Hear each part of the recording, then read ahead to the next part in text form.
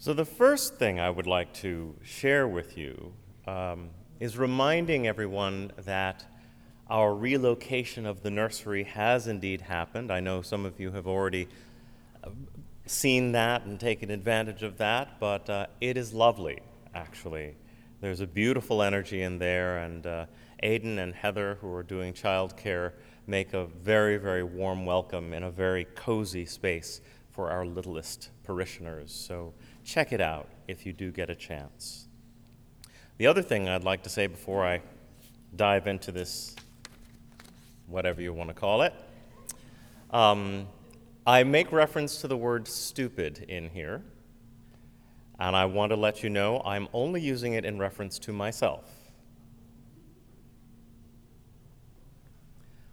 That's the only way I like to use it, and sometimes it is absolutely warranted. And there have been 3 times in the last 10 years when I was flat out stupid. Stupid regarding my health. Each time involved a visit to the emergency room. The first involved me having a 102-degree temperature and an abscess in my throat. The second involved phantom chest pains that thankfully turned out to be an entirely false alarm. And the third was last week, when after driving 9 hours from Washington, D.C. to Cambridge, I discovered that the slight soreness in my left hip had become total immobility of my left leg. Once home, I managed to hop from my car up to my apartment on one leg, carrying all of my luggage and my dog's luggage, with Olive trailing behind me on a leash. The real moment of reckoning happened when I was unable to get up from the bed where I had pretty much collapsed. Now, I wasn't entirely stupid. I had spoken from the road with a friend of mine about my condition that I knew was worsening. But it wasn't until I realized that I couldn't actually navigate myself off my bed without screaming, tear-inducing convulsions of pain that I might actually be in some real trouble. Then I thought about the fact that the pain I could be having might be something like a blood clot, and I scared myself into actually going to the ER. So, of course, rather than calling that friend or any of the people who I have on the short list of folks to reach out to in an emergency, including people in this room, and instead of calling 911, I gritted my teeth, steeled myself as only someone raised in New England could, rolled painfully off my bed, clawed up the wall, and then hopped down to my car and drove myself to Mount Auburn Hospital. Stupid. Once at the hospital, along the way to discovering it wasn't a clot, we were able to determine that my hip wasn't broken. That's a good thing. I did, however, receive a rather bizarre diagnosis of having some kind of latent nerve impingement that I wasn't buying. But I had primarily come to the hospital to rule out a catastrophe and to get some relief. So after receiving strong IV Motrin and a prescription-strength lidocaine patch, as well as a referral to a sports doctor, I hobbled home. Olive, my dog, looked at me as I came in the door with what can only be described as full doggy pity. My pain is her pain. She was a great comfort, even if she couldn't drive me to the ER. The next day, I saw the doctor, who agreed with what had come to me in the middle of the night, that this actually was a chronic bursitis brought on by performing a full hour of double Salchow jumps while figure skating last week. No joke. So much for 50 is the new 25. A nice deep steroid injection, and I was on my way. So I share this with you not to alarm you, but to remind you that I am woefully human, not to mention almost comically male in the solidly defiant way I sometimes navigate my world. The combination of these qualities forgets what real pain is and how it can literally shred everything in your world to pieces. Last week was a reminder to me of what some people face every single day, as well as a reminder of my own vulnerability. It was also a reminder about faith. Sometimes I think of Unitarian Universalist ministry as the spiritual expression of the good life, fair weather faith that's big on intellect and big ideas, sometimes at the cost of small but essential emotions and intimate needs. We like our lectures and our treatises and fancy words. We like to take intricate notes and ponder the possibilities to counter injustice in the world. But what is our answer to debilitating personal and immediate pain? How do we respond to catastrophic and sudden loss? What does our faith tell us to do with tears? I was not really thinking a lot about my inherent worth and dignity when I was hopping in excruciating pain to my apartment, arms laden, and incidentally really, really needing to use the toilet. I wanted and needed relief. I prayed for relief. And I didn't pray to William Ellery Channing.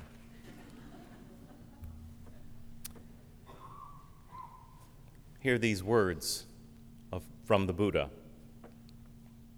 When touched with a feeling of pain, the ordinary, uninstructed person's sorrows, grieves, and laments, beats his breast, becomes distraught, so he feels two pains, physical and mental. Just as if they were to shoot a man with an arrow and right afterward were to shoot him with another one so that he would feel the pains of two arrows. I'm not going to go into a full dissertation on how other faith traditions regard pain and suffering, because that would actually defeat the purpose of what I want you to take away from today. But I will remind us of a few directions that other cultures have explored in seeking relief from pain through spirituality. Buddhists have the Four Noble Truths, which center around the way humans navigate suffering. There is first the acknowledgement of suffering, then the recognition of the origin of suffering, then the end of suffering, and the acknowledgement of the path to the end of that suffering. Four Noble Truths. The Four Noble Truths contain great clarity and a powerful platform from which to understand pain and suffering. Then there is guidance in Hinduism, which gives context to pain and suffering. Through the different traditions of Hinduism, there is a constant resolve to the inescapable nature of suffering and to addressing the imbalances that lead to it. Imbalances in mind, body, spirit, relation to existence and to the divine. In some of these teachings, there is a strong emphasis on how desire and attachment breeds suffering, but also how a lack of faith leaves one with nothing but suffering. The Abrahamic traditions, Judaism, Christianity, Islam, tell countless stories of kings, prophets, slaves, and beggars alike suffering, and how their pain leads to enlightenment for them and for their followers.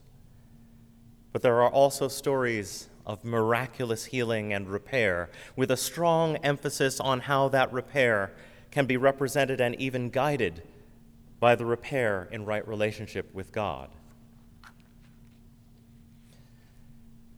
with so many faith traditions pointing different ways toward different options of ways to deal with or at least attempt to understand pain, I marvel that we super-enlightened Unitarian Universalists don't have more explicit and pointed language about pain and suffering. Although we can learn from other traditions, we have no real right to adapt or worse, co-opt the practices. We cannot be satisfied with looking to other traditions like some people will go to Mexico or Canada to get their health care and medications. We must cultivate our homegrown recipes for healing, managing, and acknowledging pain. Maybe the late Reverend Dr. Forrest Church was onto something with these words from his essay, Love and Death. He says, "Yet how do we respond when we get a terminal sentence? Far too often with, 'What did I do to deserve this?' Nothing. Nothing, the answer is. Nothing. Against unimaginable odds, we have been given something that we didn't deserve at all, the gift of life, with death as our birthright." He goes on to say that unless we armor our hearts, we cannot protect ourselves from loss. We can only protect ourselves from the death of love. Yet, without love, nothing matters. Break your life into a million pieces and ask yourself what of any real value might endure after you are gone. The pieces that remain will each carry love's signature. Without love, we are left only with the aching hollow of regret, that haunting emptiness where love might have been. When I read these words, I'm reminded of what I believe sits behind our calls to action. He doesn't say it outright, but Church points towards something that I have and will continue to harp on for the rest of this year, and likely for as long as I serve this community. Unitarian Universalism, a name that literally says one for all, calls us to be the church of the radical we.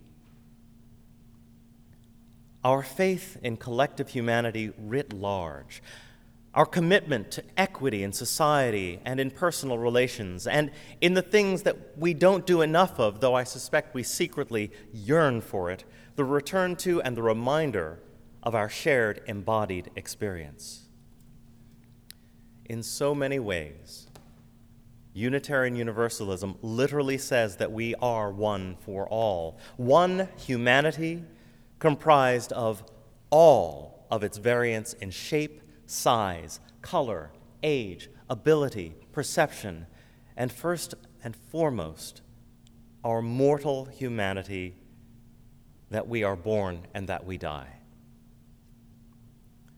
This is what brings us together, the need to share that knowledge in community. More importantly, our commitment to the mosaic of humanity is what we can bring to the one-on-one experience of comfort and compassion. The lucid gaze, the confident yet consensual embrace, the warmth in the touch that tells the other being, I see you as a whole and complete being of magical, divine love. You are not, nor will you, nor can you ever truly be alone in this world. We can answer pain and suffering with the unflinching commitment and message of radical we-ness.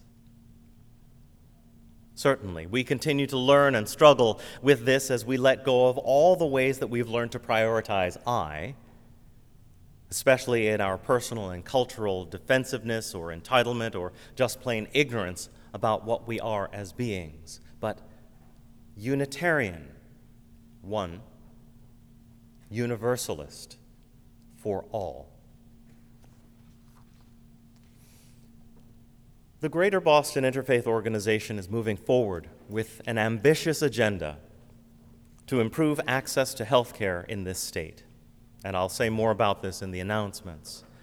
But I want you to consider my message today as you choose to show up in that work and all we do as a community. There are many people who can and will knock on doors, make phone calls, take meetings, and sign petitions.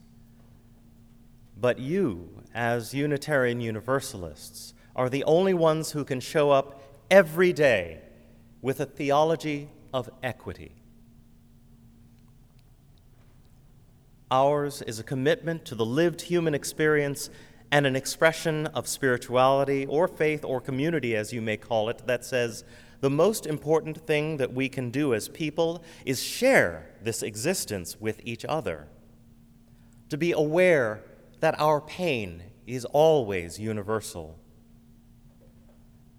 The suffering in Texas today is suffering in this room, and our faith gives us the tools to hold each other as tight as we can, yet still with an open hand.